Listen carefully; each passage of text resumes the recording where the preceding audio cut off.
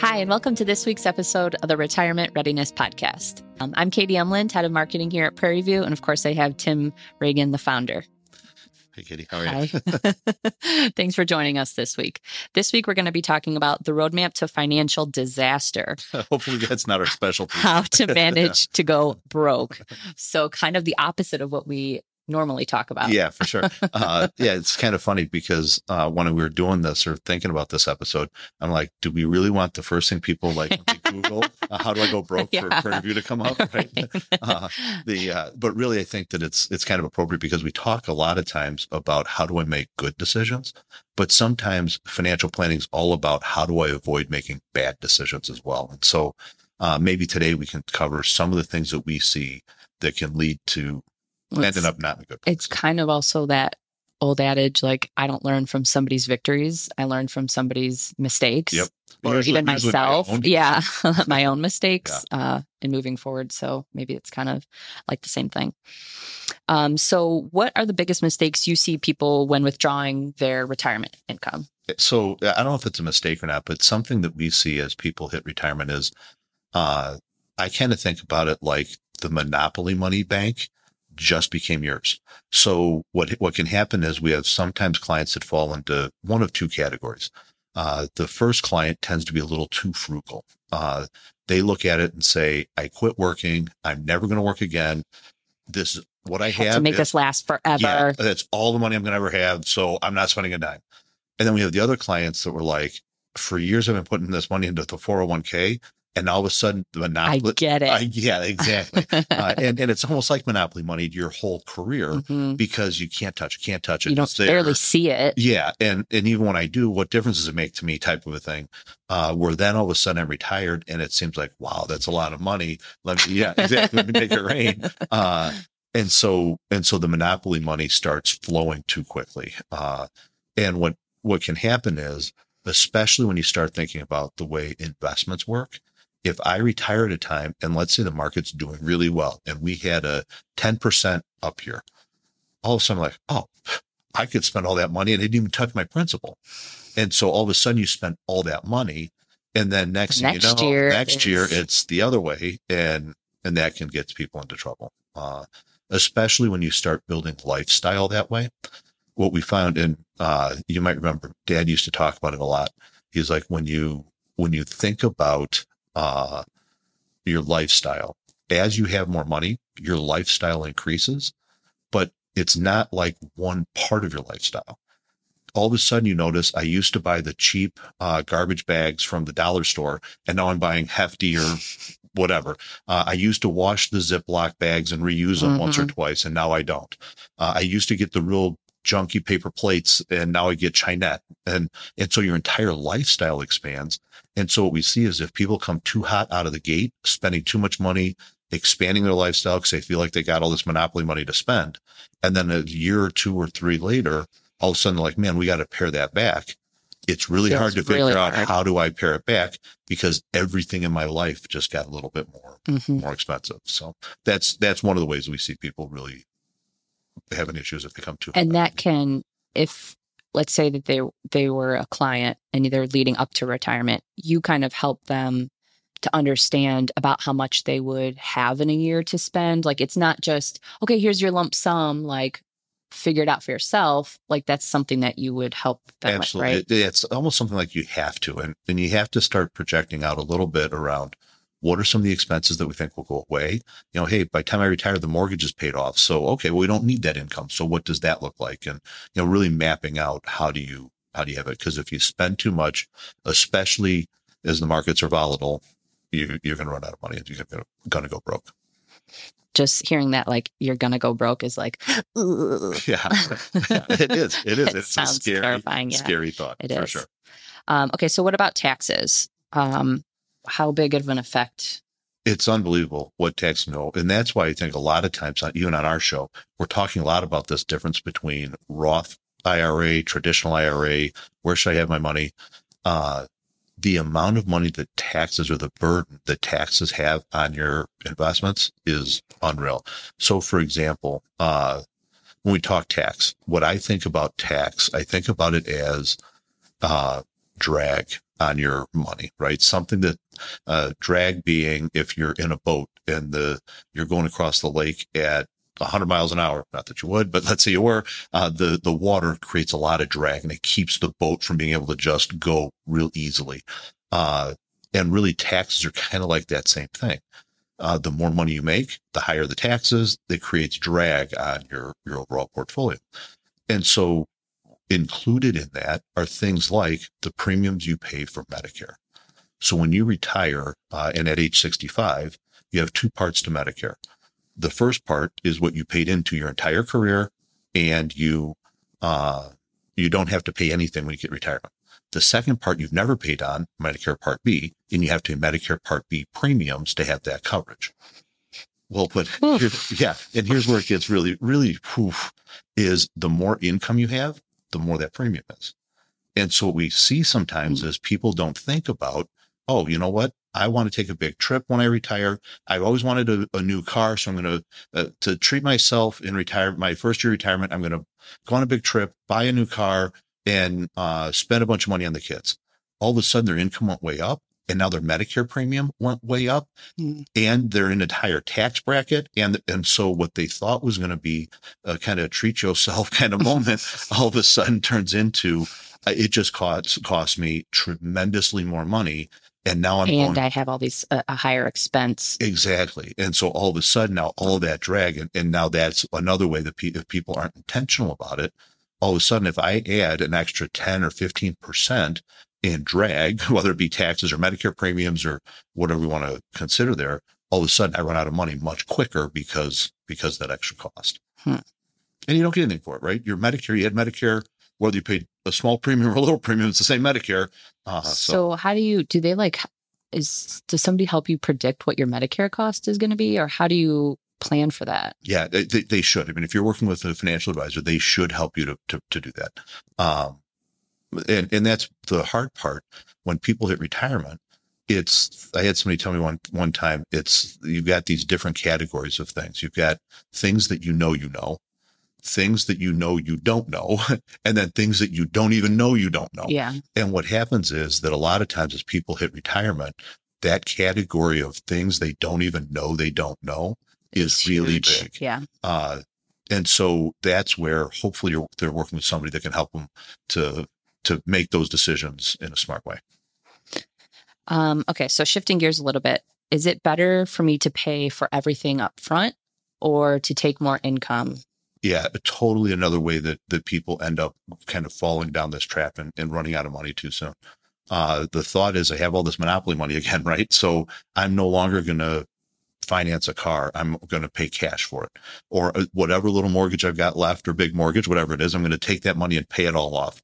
And that goes back to even that previous conversation around, you have to be careful, because it's not just a question of, will I make more money in that investment, or is the interest going to cost me more?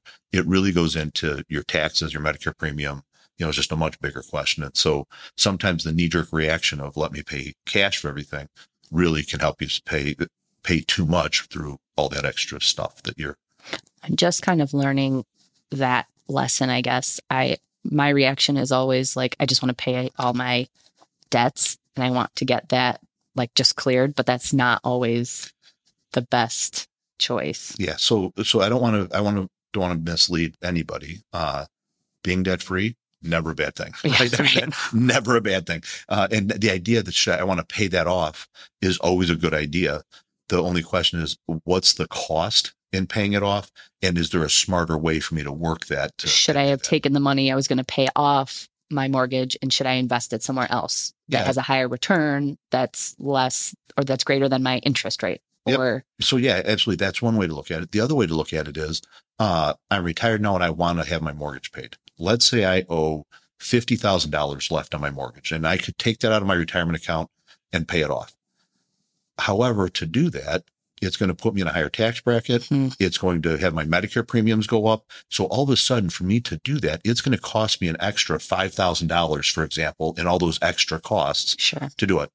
Well, if instead I just said, I'm going to take $10,000 extra out every year for the next 5 years, I'll still get my $50,000 mortgage paid off, but now I don't have all those extra costs potentially. So penalties. Yeah, exactly. And when you think about it, if you did that, if you look at your entire portfolio and you have these extra taxes, extra Medicare premiums that equal 10%, that's a huge number against that entire portfolio. So you're going to run out of money if you're not careful and diligent about managing those. And knowing like what levers get pulled when you make these decisions. Yep, absolutely.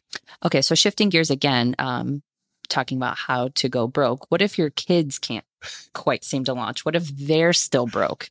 Yeah. Like how long should you support them? What does that all... steering from the parenting advice, but yeah. Okay. So now that we started our counseling session, which it's funny. As I talk to my kids potentially coming into the business with this, they all think, well, I don't know if I like to talk about money and all that stuff. And probably 90% of our job has zero to do with money. Yeah. It's all about like, tell us about your family update. Yeah, What's your kids up to? And half the time people leave like, oh, I feel like that was a counseling session, which is not who we are. But yeah, so away from the parenting side, what happens is as people get closer to retirement, they have to start deciding what are my priorities. And what we see many times happen is I've got a child who has not launched yet, still living at home, or even sometimes kids that have launched, but not officially or thoroughly launched. And all of a sudden I'm paying a lot of expense that as an adult person, they should be paying. And I'm back to now my retirement could very easily support me and my spouse throughout our lifetime. But when our retirement now has to support me, my spouse, my son or daughter, and their spouse, all of a sudden I go broke really quick because that's not what it was designed to do. It was designed to support two. And so there's nothing wrong with that if that's your choice, but just know that going into it, we've had to have difficult conversations sometimes with clients to say, if you're choosing to do this, there will come a time when you're maybe going to have to go back to work. Mm-hmm. You're going to have to reverse this because you're going to run out of money because you're supporting. So like when I was 16 and mom and dad told me they'll pay for my car insurance through high school, but that was it. And then I got to college and dad was like, okay, until you're 21, we'll pay for your car insurance. And then at 21, he was like, well, you've done this work for us this year. We'll pay for your car insurance one more year. And then eventually Alex took over for me. So it's really kind of funny that you say that because being the oldest and being a boy in our family, much different. Did not have any of those conversations. Yeah, no. Dad treated us quite differently. Well, we each had our own experiences. That's right. Okay. So what tends to be the biggest expense that people don't plan for that can... So it's funny.